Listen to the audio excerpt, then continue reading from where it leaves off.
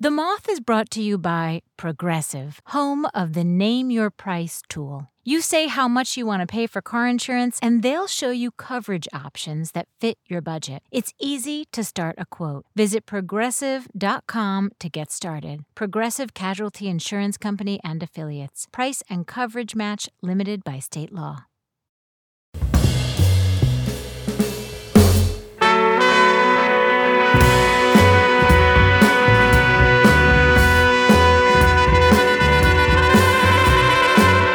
From PRX, this is the Moth Radio Hour. I'm Meg Bowles.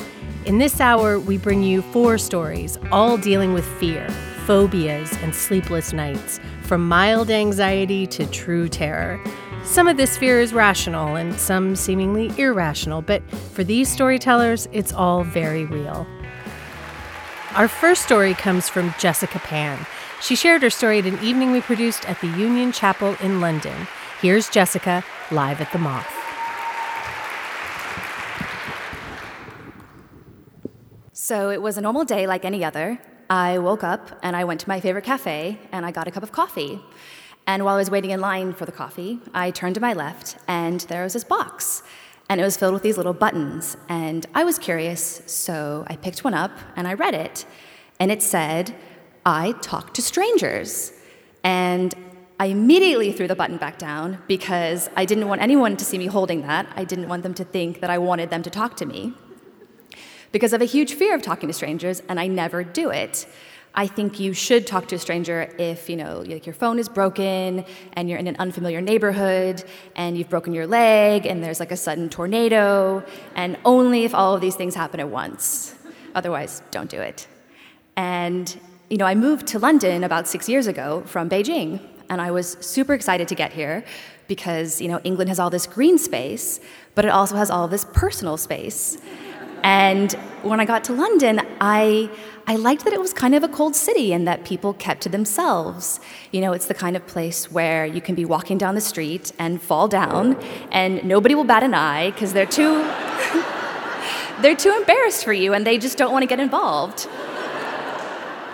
And I felt like, these are my people, like I found them. I identify as an introvert and I felt quite shy, and I just feel like you don't need to talk to strangers. But that day with that button, I thought, why don't I talk to strangers ever? We live in a city of almost 9 million, and I try to avoid all of them on public transport. And I think maybe I'll just wear this button and see what happens. And so I take the button and I sort of slip it in my pocket and I leave. And a few days later, I'm with my husband and I'm wearing the button, and it's this beautiful sunny day in London, and we're cycling and we're in this park. And this man walks up to me, and he starts, talking to me. And I'm kind of like, okay, what? And he just gives me this really disappointed look. And he says, "Oh, so it's not true." And that's when I realized I'd been wearing the button, and he saw it, and I'd forgotten. And he leaves before I can say anything to him. And this happens again and again throughout the day. And this whole time, my husband, who was English, had been watching. And he just said, "Could you please just take the button off? This is humiliating. Just take the button off." And I agreed. I sort of failed. So I took the button off. And I thought, I tried it, experiment over. And I was then on a plane from New York to London. And I did that thing where you find your seat and you put your headphones in and you sort of make your own space so that nobody talks to you. And you give that vibe of we're going to sit by each other for 7 hours, but we're not going to talk to each other. And this was fine because the 2 men who were sitting next to me, they turned to each other to chat. And I was sort of eavesdropping. And I noticed that they were talking about, where they were from, and then they were showing each other photos on their phones, and they were talking about their girlfriends, and then they were comparing barbecue recipes. And by the time we landed at Heathrow, one had invited the other one to his birthday party. And I was completely baffled by this. I had never seen this happen before. And I started thinking, is this what I'm missing by not talking to strangers? Am I missing out on really good barbecue recipes and birthday parties? And so I decide, maybe I could try this again. And so my first day of trying to talk to strangers, I walk up to this woman at the bus stop, and she sort of feels me and coming towards her, and she turns away because she thinks I'm deranged. And then I get on the bus, and it's about 8:30 in the morning. I'm going to work, and I sit next to another woman, and she's on her phone playing Candy Crush. And I'm looking at her phone, and I'm thinking about what I can say to her. You know, we live in the same area. We're both going to work. And while I'm thinking this, she looks at me, looking at her phone, and she shoots me this really dirty look, and I just abandon the whole mission. And I just think, I don't know if I can do this. And I get off, and I just think, I'm just going to go get a cup of coffee and figure this out. And I walk into another cafe I go to a lot, and I'm about to order my coffee, and I see that there's a new barista there. And I say, "Oh, you're new. When did you start working here?" And he says, 3 years ago. And I sort of take my coffee, and I skulk away, and I realize that I need help. I'm a journalist, and so I do have to talk to some strangers, but it's under the guise of a job, and so I can make myself do it. But also as a journalist, you get to call up experts if you don't know about a certain subject, and so I decided I would call an expert. And so I call up this man named Stefan, who lives in Boston, and he specializes in curing people of phobias, including social anxiety. And he tells me that the best way that he's found of curing people of social anxiety is to have them humiliate themselves again and again. And that is so that they can see that they don't get arrested, and their spouses don't leave them, and they don't get, fired, and nobody, exiles them. And they survive. They just look a little bit silly. And he says, well, sometimes I have like a really shy person stand in the street and sing. Or I'll have another one, go into the New York subway and ask 100 people for $400. Like your basic nightmare scenarios. And I say to Stefan, what would you prescribe me? And he says, okay, so you're scared of talking to strangers, and you're a little bit shy, and you live in London, so I would have you ask strangers a really stupid question. And he says, here's your question, and you can only say these words and nothing else. Excuse me, I just forgot, is there a Queen of England? And if so, what is her name? And he says that, when I decide to do this, I can't, just pick like friendly grandmas or, people holding puppies and babies, because that's called safety behavior, and I won't actually cure my fear. And as soon as I hang up the phone with Stefan, I think, thank God he's not my therapist, and I do not have to do this, because that would be terrible. And a few days later, I'm having lunch, and I hear this voice in my ear, and it's a man, and he says, do you mind if I sit here? And I say, sure, go ahead. And he takes a seat, and I'm looking at him, and I'm thinking, this is my chance, I can do this. And he puts his phone away finally, and I just ask him where he's from, and he says, France. And I say the first thing that pops in my head, which is, of course, are you offended by Brexit? And it wasn't my best work, but I hadn't really thought through what I'd actually say to these people when I finally talked to them. But the conversation recovers, and we have sort of a nice chat, and I leave feeling kind of good about it. And from then on, for the next few weeks, I start talking to strangers, a little bit small talk. I talk to, people on the bus about the weather, or I'll talk to people who have dogs in the park, or, grandmas and their grandchildren. These things that I know Stefan would say are safety behavior. And that's because whenever I have these interactions, I still feel that little feeling of trepidation, that I'm still scared of talking to people that I don't know. And I know the only way to cure this. And so I'm standing on an underground platform, and I'm feeling really nervous, and I don't want to do what I'm supposed to do, and I don't think I can. And finally, I just decide to take the plunge. I'm just going to do it. And so I flag down the first man I see when I decide. And he stops, and I say, excuse me, I just forgot. And he looks at me, and he goes, yes? And I say, is there a Queen of England? And if so, what is her name? And he raises his eyebrows, and he goes, the Queen of England. And I say, yes. Who is she? And he goes, it's Victoria. And he gets on the train, and he leaves. And of all the scenarios I had ever imagined, this was not one of them. And I'm so confused that I immediately flag down the next person I see, which is another man in his 20s, carrying a gym bag.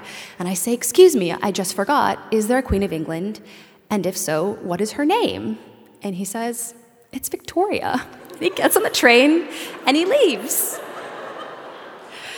And at this point, I am so confused. And I'm just thinking, does anyone know who the Queen of England is? Do I know who the Queen of England is? And finally, I recover and I ask 4 women in a row, and they each tell me Elizabeth. And, some of them laugh and some of them think I'm a bit strange. And one asks if I'm okay. But, none of them arrested me or, my husband didn't leave me. I wasn't fired from my job. I survived. And I don't know what was going on with those men who were subjects of Queen Victoria. I don't know if they were confused or if it's like a rule in England where if an American asks you a really dumb question, you have to lie to her. Probably. But, after that experiment, I realized that Stefan was right. I haven't been completely cured of my social anxiety, but doing that experiment made me feel exhilarated. And now when I'm on the tube or the train, I do try to talk to strangers because I think it's nice. And that means that if you see me, I'm coming for you. And we might have a chat, but I promise we'll both survive. Thank you.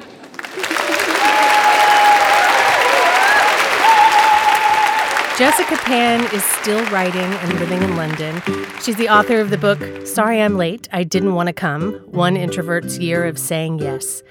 She told me she still has the I Talk to Strangers button sitting on her nightstand to remind her that people can be kind even if they are being idiots on public transport. She's never worn the button again, but she still works up the nerve to talk to strangers. You can find out more about Jessica on our website, themoth.org.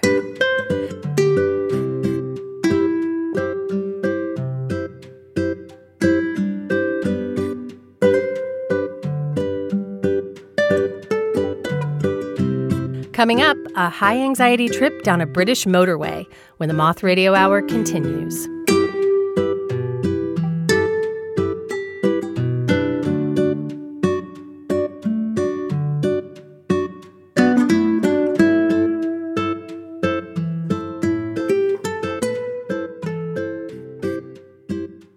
The Moth Radio Hour is produced by Atlantic Public Media in Woods Hole, Massachusetts, and presented by PRX. Support for The Moth comes from Odoo. What is Odoo? Well, Odoo is the only software your business will ever need. Featuring a suite of integrated business applications, Odoo connects your business operations together so that you can get more done in less time. Odoo has apps for everything: CRM, accounting, sales, HR, inventory, marketing, manufacturing. You name it, Odoo's got it. To learn more, visit odoo.com/moth. That's odoo.com/moth. This is the Moth Radio Hour from PRX. I'm Meg Bowles. Our next story of fear and anxiety comes from Nick Revell. And I just want to mention 2 quick things that might cause confusion for people who live outside of Great Britain. Nick mentions an Embassy Regal, which is a mid-priced British cigarette brand.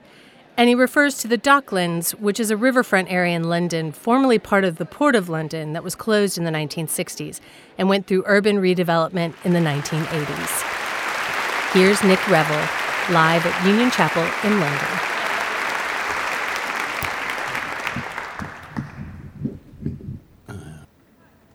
So, it's 1988, and I'm driving home from a gig up north. Can't remember exactly where it was, somewhere in the northwest, because I'm coming down the M6, and I decide to pull off at Keele Services to get a coffee. And as I'm walking in, there's a Scouser hanging around by the doorway of the services. And for any foreigners who don't know what Scouser is, it's a slang word for people from Liverpool. It's not got any pejorative connotations at all, except in the mind of prejudiced people. But I have to confess that when the specific Scouser in question is standing outside a motorway services at 2 a.m, wearing just a t-shirt and jeans, and it's February, and he's not shivering, and he's got a tattoo of a dotted line around his neck with cut here and a pair of scissors over his jugular vein, it can conjure up the odd negative connotation, even in a non-prejudiced person. And he says, "Excuse me, mate, any chance of a lift to London?" And I think, yeah, right. And I go in and I have a coffee and something to eat, and half an hour later I come out, and what were the chances this Scouser still hasn't found somebody to give him a lift? And he says to me, "Excuse me, mate, any chance of a lift to London?" And I don't want to give him a lift, if I'm being honest. But I want to be polite to him. I want to say no to him in such a way that he will still like and respect me. Ideally, what I want to be able to do is to go back to my car and drive past him in my nice car with the 3 empty seats and the heater and the stereo. And as he stands there in the pissing rain in the middle of nowhere, in the middle of the night, with no money, I want him to watch me going past, going to exactly where he's going to go, wants to go, and I want him to say to himself, "There goes a really nice bloke." And I'm trying to think of a polite way of doing this, and I realize that I can't lie to him. I could have said, "Oh, I'm sorry, I'm turning off at the next exit," but that only occurred to me to say it last week. I realize that I can't lie to this guy. I realize in retrospect, I can only lie to people who I love and I really care for. So I'm stuttering, and and he says, "Only the thing is, if I can get to Docklands by 8 o'clock in the morning, I've got this job on a building site." Oh no, because it's 1988. Britain is a divided country. The southeast, the economy is thriving and booming. Everywhere else in the country, massive unemployment. They call it the north-south divide. And Docklands is the icon of the whole thing. The government of the time are just deregulating the financial industry, and they're building a whole new financial district in Docklands and Canary Wharf. And the theory is that deregulated financial services, along with cutting taxes for the wealthy, will make the wealthy even more wealthy, and then they will spend their money, and through the trickle-down theory, everyone in the country in a few brief years will share in that prosperity and become richer themselves. Anyway, so he's thrown this shot straight into my social conscience. I'm skewered on this remark. The north-south divide is now actually happening to me. I mean, I agonize about the unemployment figures every morning when I read about them in The Guardian. But now somebody wants me to actually do something about it. But I'm a liberal. Action wasn't in the mission statement. I've made polemical and passionate tirades against the iniquities of this government's social policies in some of the most expensive restaurants in the West End of London. Isn't that enough? And then I think to myself, of course I should give this guy a lift. I should trust him. What is a society without trust? I should give him a lift. So I say to him, "Yeah, sure, I'll give you a lift, mate. I'm parked just over here." He goes, "Oh, great. There's me 2 mates as well, like." These 2 bigger Scousers with similar tattoos come out of the shadows. I'd actually already noticed them. I just thought they were trees. And I'm feeling really nervous. There's no way out. I'm walking towards the car with them, and I'm thinking, okay, it's okay. They're probably okay, but if any trouble starts, just give them the keys immediately, and you won't get hurt. In fact, give them the keys now. Ask if you can have a lift with them. So we get to the car, the Fiat Uno, we open the boot and we get in their bags. They're carrying bags of tools. They have builders, they have bricklayers' trowels and chisels. One of them's carrying a hod. We get the bags in the back, and as they're loading the bags into the back, I can see that they've got rather amateur tattoos on their knuckles and hands. I'm thinking, prison tattoos? It's okay, Nick, they're not in prison now. So we get the bags into the back, and then the hod we put in over the rear seats and slide it down the side of the passenger seat, which is where the hatchback feature of the Fiat Uno really comes into its own. And we get into the car and we're driving off. And I'm driving down the slip road faster than I normally do because I want to get up to 40 or 50 as fast as possible. Because I'm thinking, if we're traveling at that speed, they can't possibly do anything. And then I'm thinking to myself, calm down, Nick. They say they're builders. They got tools of the trade in the back. And the paranoid part of me is thinking, yeah, tools of the trade, they're going to beat me unconscious with a chisel and a bricklayer's trowel, and then for a coup de grace, they're going to smash me over the head with the hod and leave me in a shallow grave with a triangular head. And it's bound to be a shallow grave. They're builders. They'll never dig it to the correct specifications. Calm down, Nick, you'll be okay. And we're talking, they're asking me questions, I'm asking them questions, what bands we like, where we've been on holiday, what we've done since we left school. Turns out I was right about the prison tattoos. We're talking the universal male language of football, discussing which games we've been to where crowd trouble has got as far as the news. They beat me by a long chalk on that one.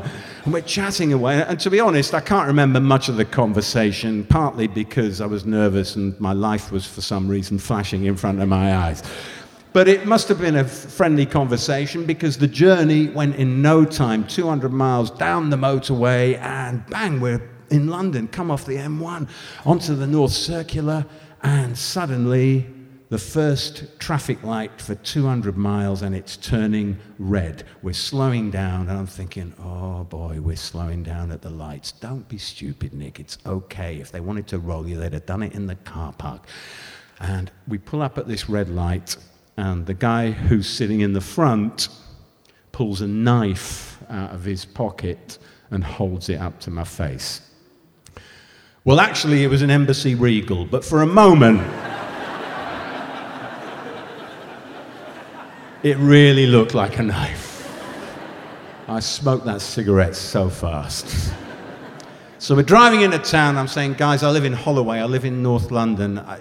Docklands is a real dogleg for me, and I'm really tired. I can't take you all the way out there, but what I will do, I'll take you into the centre of town. I'll take you to Trafalgar Square. All the night buses in London go through Trafalgar Square. There's London Transport staff there. They'll tell you which bus to get on. You'll have no problem getting to Docklands by 8 in the morning. We're driving down the Haymarket, and I'm really glad I've given these guys a lift. You know, I'm really glad they've given me the company, and the conversation has made the journey go quicker. But if I'm being honest, I'm still only going to be 100% relaxed when they are actually out of the car. We're coming down the Haymarket, just pulling into Trafalgar Square, and the biggest of them, who had to sit in the back because the seatbelt wouldn't stretch around his torso, he sort of leans in like in a mafia movie and goes, "So you're thinking of dropping us in Trafalgar Square, are you?" And I'm thinking, oh no, I see it all now. Of course they weren't going to roll me in the car park. They're from Liverpool. I've read about them in the Daily Mail. They're too lazy to do all the driving to London. They're going to let me do all the work, and this is where they're going to take the car. Why didn't I just say to them politely in the car park, "Sorry, I don't trust you because you're poor," but in a nice way. Anyway, we pull up in front of the National Gallery, and I say to the guy, "Well, yeah, I'm going to drop you in Trafalgar Square. Have you got a problem with that?" He said, "Yeah, I've got a problem with that." "What problem?" "It's 4 o'clock in the morning. Won't it be really dangerous for us in Trafalgar Square?"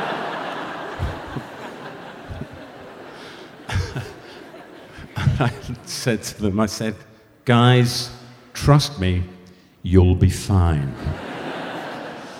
Thanks.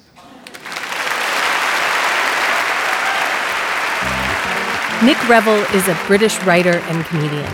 He no longer picks up hitchhikers, mainly because he doesn't have a car anymore. The Fiat Uno is long gone. He says he thinks times have changed. You hardly see hitchhikers out these days. He imagines they're probably scared of the drivers. On our website, you can find out more about Nick and his radio series Broken Dreamcatcher, which aired on BBC Radio 4, and his stage show entitled Eurasia's Most Eligible Psychopaths and Their Lovely Homes.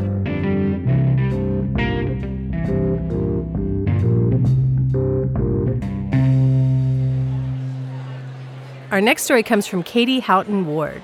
She shared it at one of our open mic story slams down in Melbourne, Australia, where we partner with the Australian Broadcasting Corporation, ABCRN. Here's Katie, live at the Moth. Hi, I've never really done this kind of thing before, but I figure the lights are inspiring. Well, I'm a mother of 2 small children, and after a very hard time and a lot of arguments and a little pain, I took my 2 babies and we moved to Tasmania, just me and my babies. At that time, my son was 2.5 and my daughter was 1.5. And I moved to a mountain in the middle of nowhere pretty much. And I was overlooking the sea every morning, and I would wake up with these babies and the golden light would come over the ocean. I'd have these 2 babies and I was looking at my partnership was gone. I was looking ahead of me and I was going, what the fuck am I going to do? And I've got these babies and I was like, just smile and read the book, like go along with it. And I thought, I was laying there and I had these 2 babies on either side of me on a mountain in the middle of nowhere overlooking the ocean. And I heard something outside and I thought to myself, my God, what am I going to do if there's somebody out there that's going to come in here and they're going to attack me and they're going to attack my children, and what am I going to... I need a man to protect me. What am I going to do? And I thought, I had these 2 little babies and I gripped them really tight and I thought, I need a man. I've got to get a man. I need a man. And then there was a voice in the back of my head that goes, you don't need a man, mate. You got this. And I was like, who's going to protect me? And the voice in the back of my head said, you are. And I was like, okay, great. Resolve. I've got resolve. I got these 2 babies and determination. And I walked out the next morning after, my mum, who was living far away, she drove over and she watched the babies. She goes, you need a break. And I was like, yeah, I'm hearing voices. And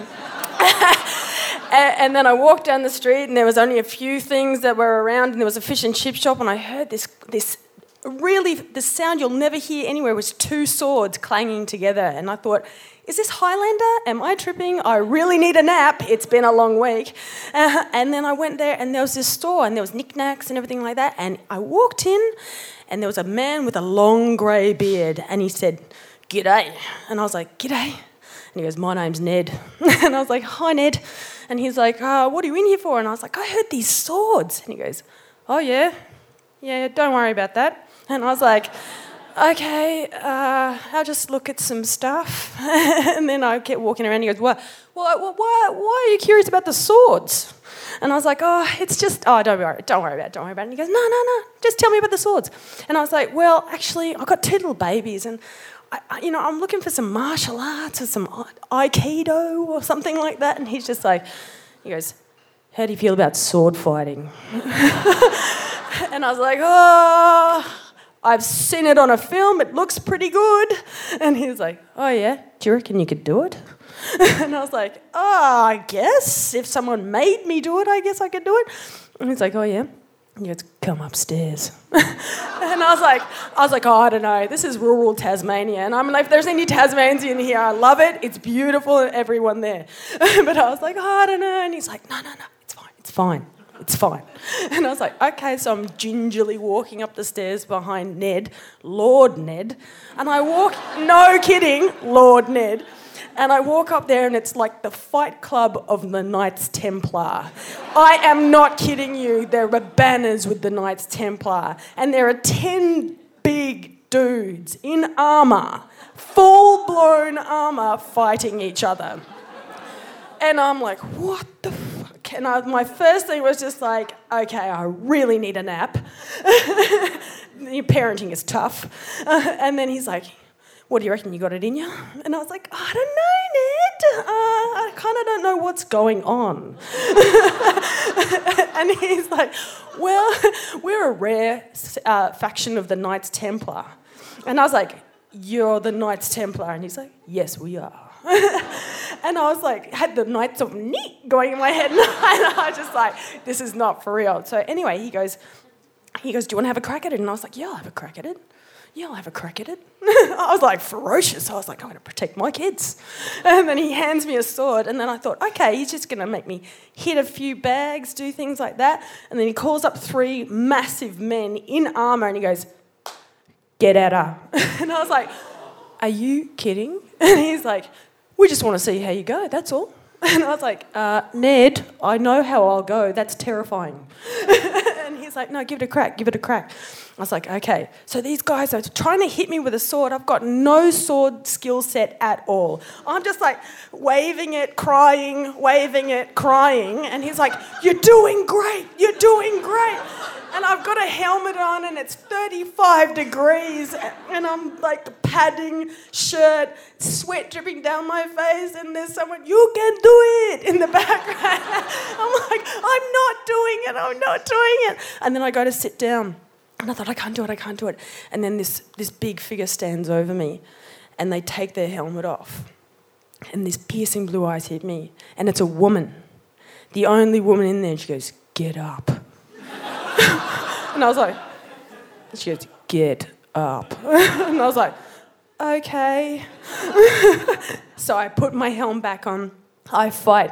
And 6 months later, after rigorous training, I fought 35 men, and I am now a registered Knights Templar Man-at-Arms.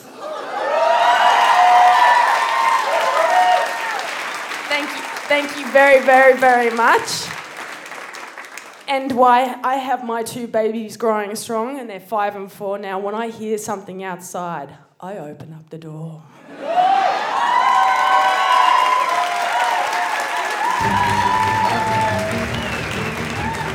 That was Katie Houghton-Ward. Katie is a comic book artist and a fine artist, and it publishes under the alias KT Hollywood. Her work has appeared in Heavy Metal Magazine and Gestalt Comics. You can find out more about her artwork and see pictures of Katie in all her armored glory at our website, themoth.org.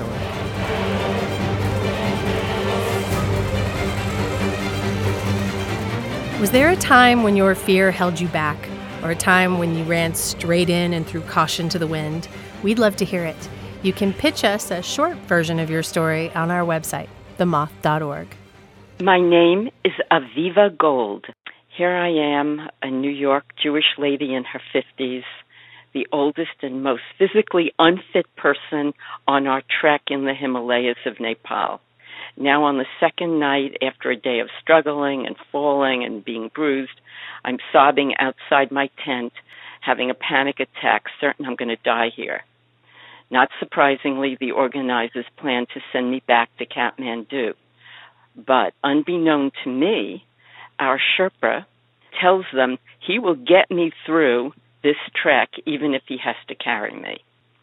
Walking behind me, I can feel his love holding me steady. His determination really carries me through this physical and altitude-demanding process to a surprise triumph.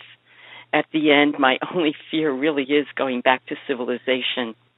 Remember, you can pitch us your story at themoth.org.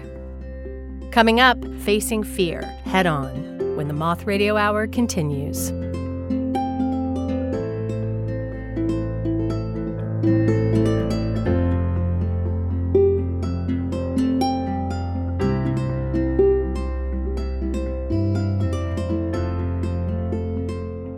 The Moth Radio Hour is produced by Atlantic Public Media in Woods Hole, Massachusetts, and presented by PRX.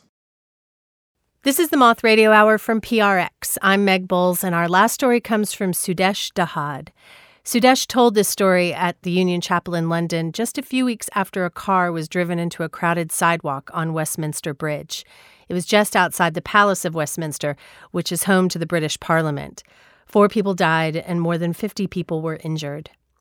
I just want to note that Sudhesh's story deals with some intense and frightening situations and may not be appropriate for all listeners. Here's Sudhesh Dahad, live at the Moth.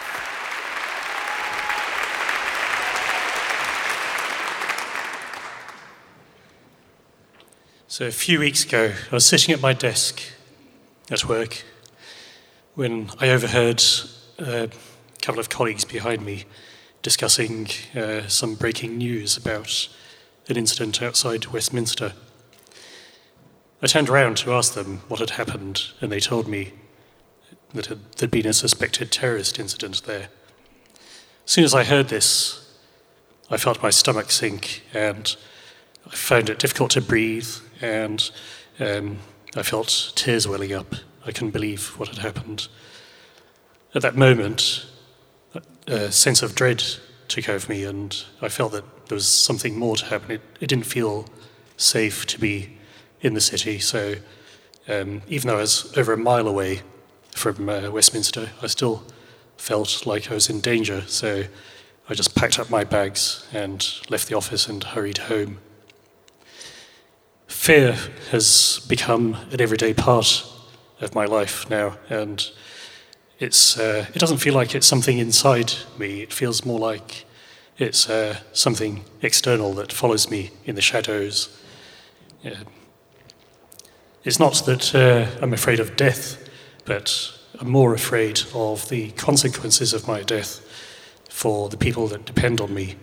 And as a single father, I worry especially what would happen to my daughter if something happened to me.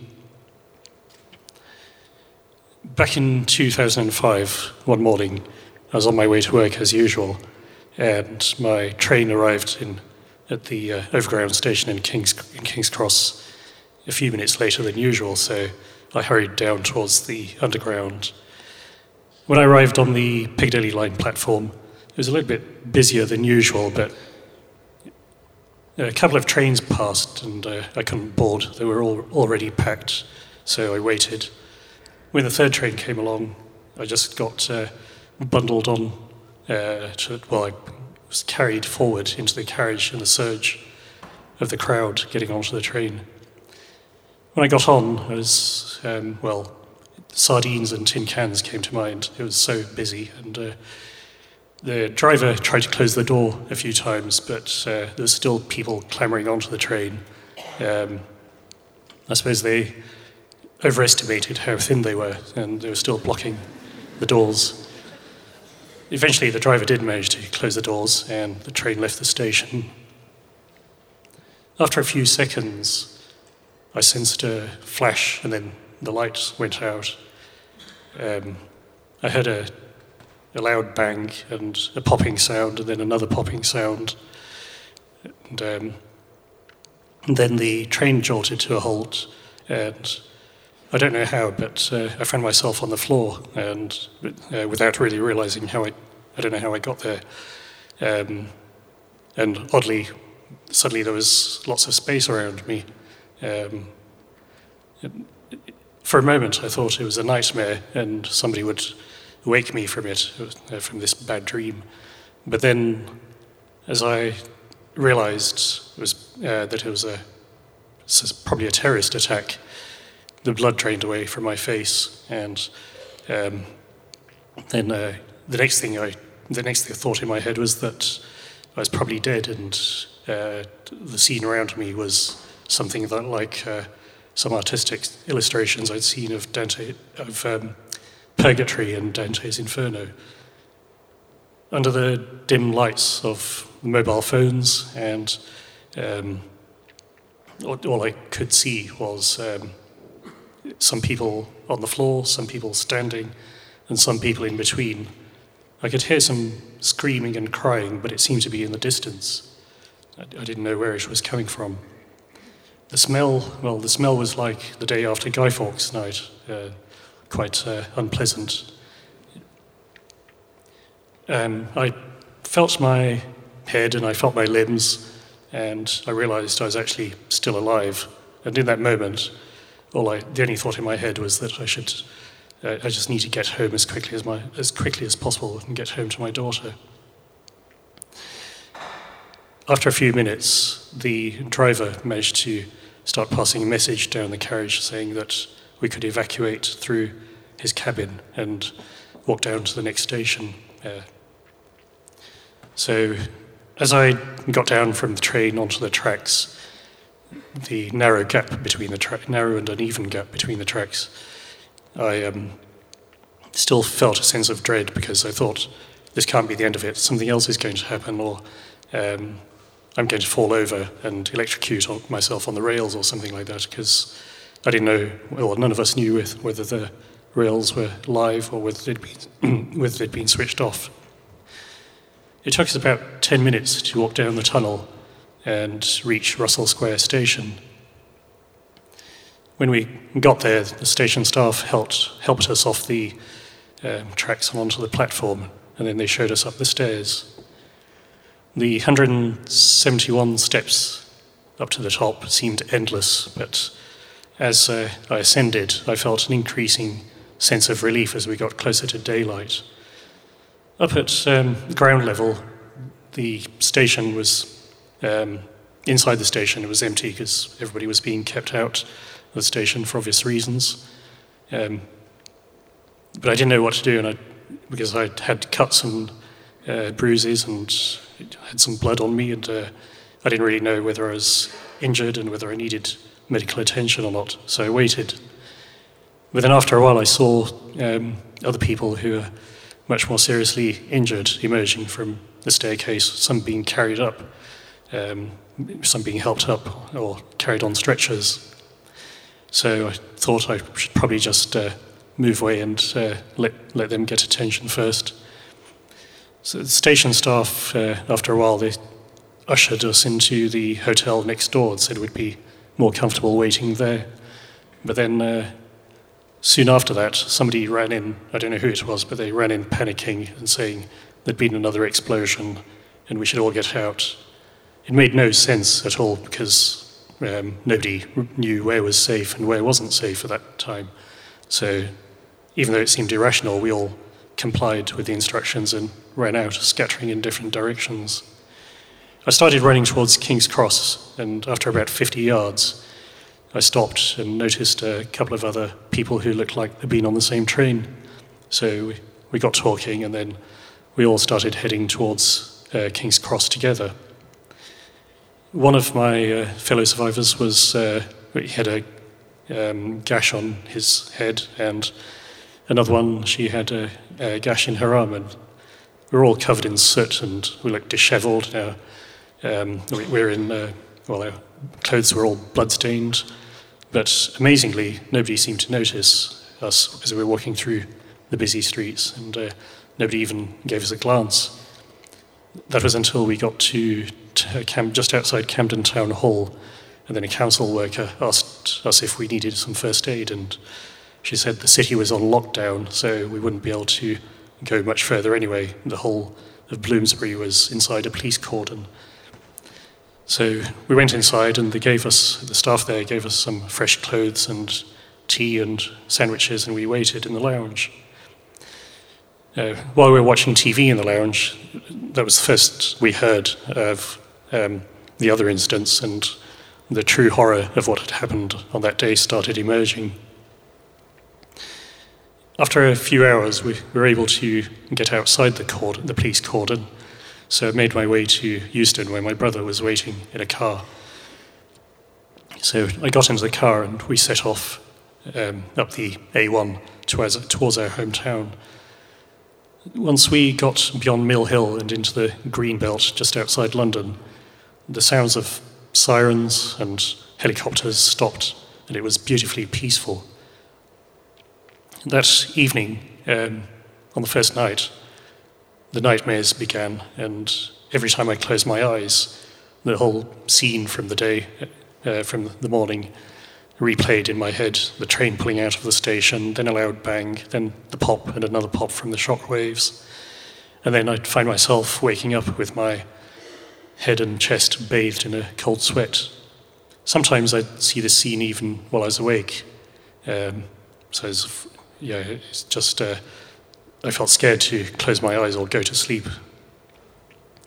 I went to my GP a few days later, not knowing how to deal with this, and asked for advice, but he said that it was too soon to get any help because it takes about 2 months for the adrenaline levels to return to normal in your body after a physical shock like that. I wasn't prepared to wait for 2 months, so after about a week I heard that an emergency response centre had been set up just near Victoria Station, so I went along to see what I could find out, try and get some more information and see what help was available. Some Red Cross ladies invited me to sit down and have a cup of tea and tell my story, to say what had happened. So I did that, and as I got towards the end of the story, they told me that while I had thought I was at the opposite end of the train from where the explosion was, they told me that actually the explosion was in my carriage. And as soon as they said that, I felt a chill go down my spine. I went home and I tried to get back to normal as soon as I could and try to work from home for a while, but I couldn't really focus on anything or concentrate. I couldn't even laugh or smile for weeks. So I spoke to my HR department and they said, well, we really recommend you take a couple of weeks off on special leave. So when I got back, I booked a holiday to the Lake District and took my family up there for a week.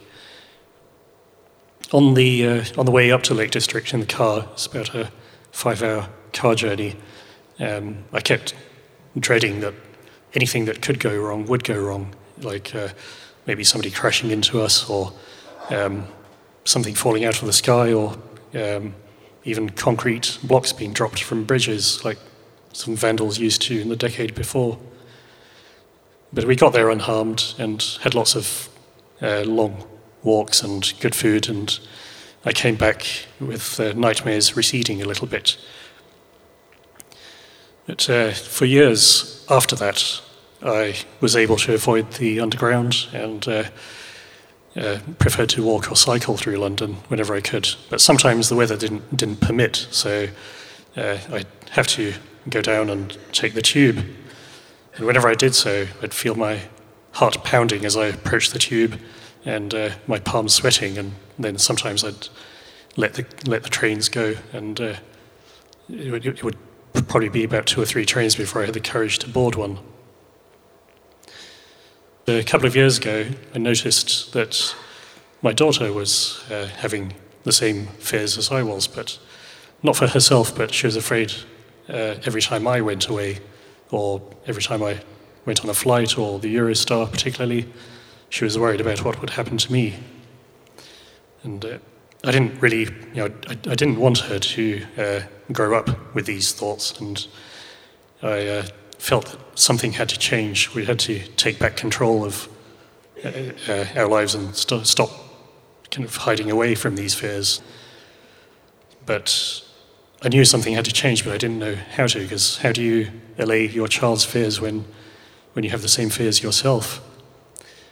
Then a year ago, my daughter was diagnosed with a long-term stress-related illness, and then I knew that I had to do something.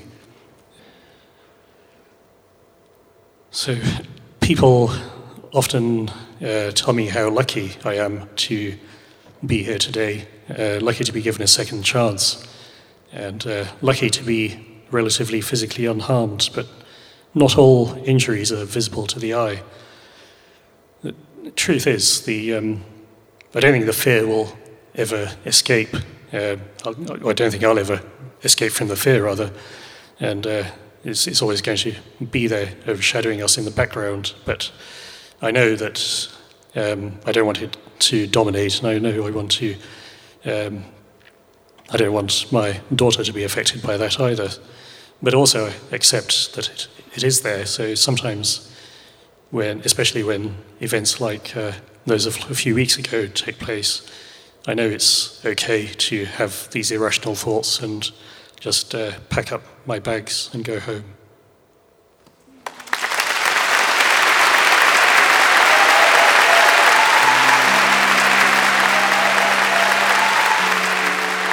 That was Sudhesh Dahad. The attacks in London on July 7, 2005, targeted commuters during the morning rush hour. 3 bombs were detonated on the Underground and a 4th on a double-decker bus. 52 people were killed, and more than 700 were injured in the attacks. Sudhesh still works in the finance industry in London as a risk specialist. He is also trained as a therapist specializing in the use of sound and sonic vibrations to help heal trauma victims. You can find out more about Sudhesh and all the storytellers you've heard in this hour by visiting our website, themoth.org.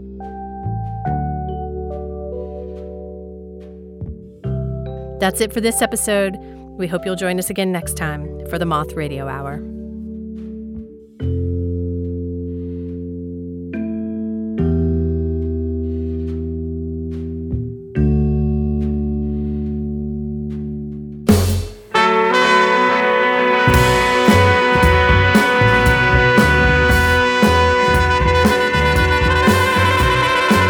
Your host this hour was Meg Bowles. Meg also directed the stories and the show. The rest of the Moth directorial staff includes Catherine Burns, Sarah Haberman, Sarah Austin-Jeunesse, and Jennifer Hickson. Production support from Emily Couch. Moth stories are true as remembered and affirmed by the Storytellers. Our theme music is by The Drift. Other music in this hour from Blue Dot Sessions and Thomas Bergerson. You can find links to all the music we use at our website. The Moth Radio Hour is produced by me, Jay Allison, with Vicki Merrick at Atlantic Public Media in Woods Hole, Massachusetts. This hour was produced with funds from the National Endowment for the Arts. The Moth Radio Hour is presented by the Public Radio Exchange, prx.org. To find out more about our podcast, to get information on pitching us your own story, and everything else, go to our website, themoth.org.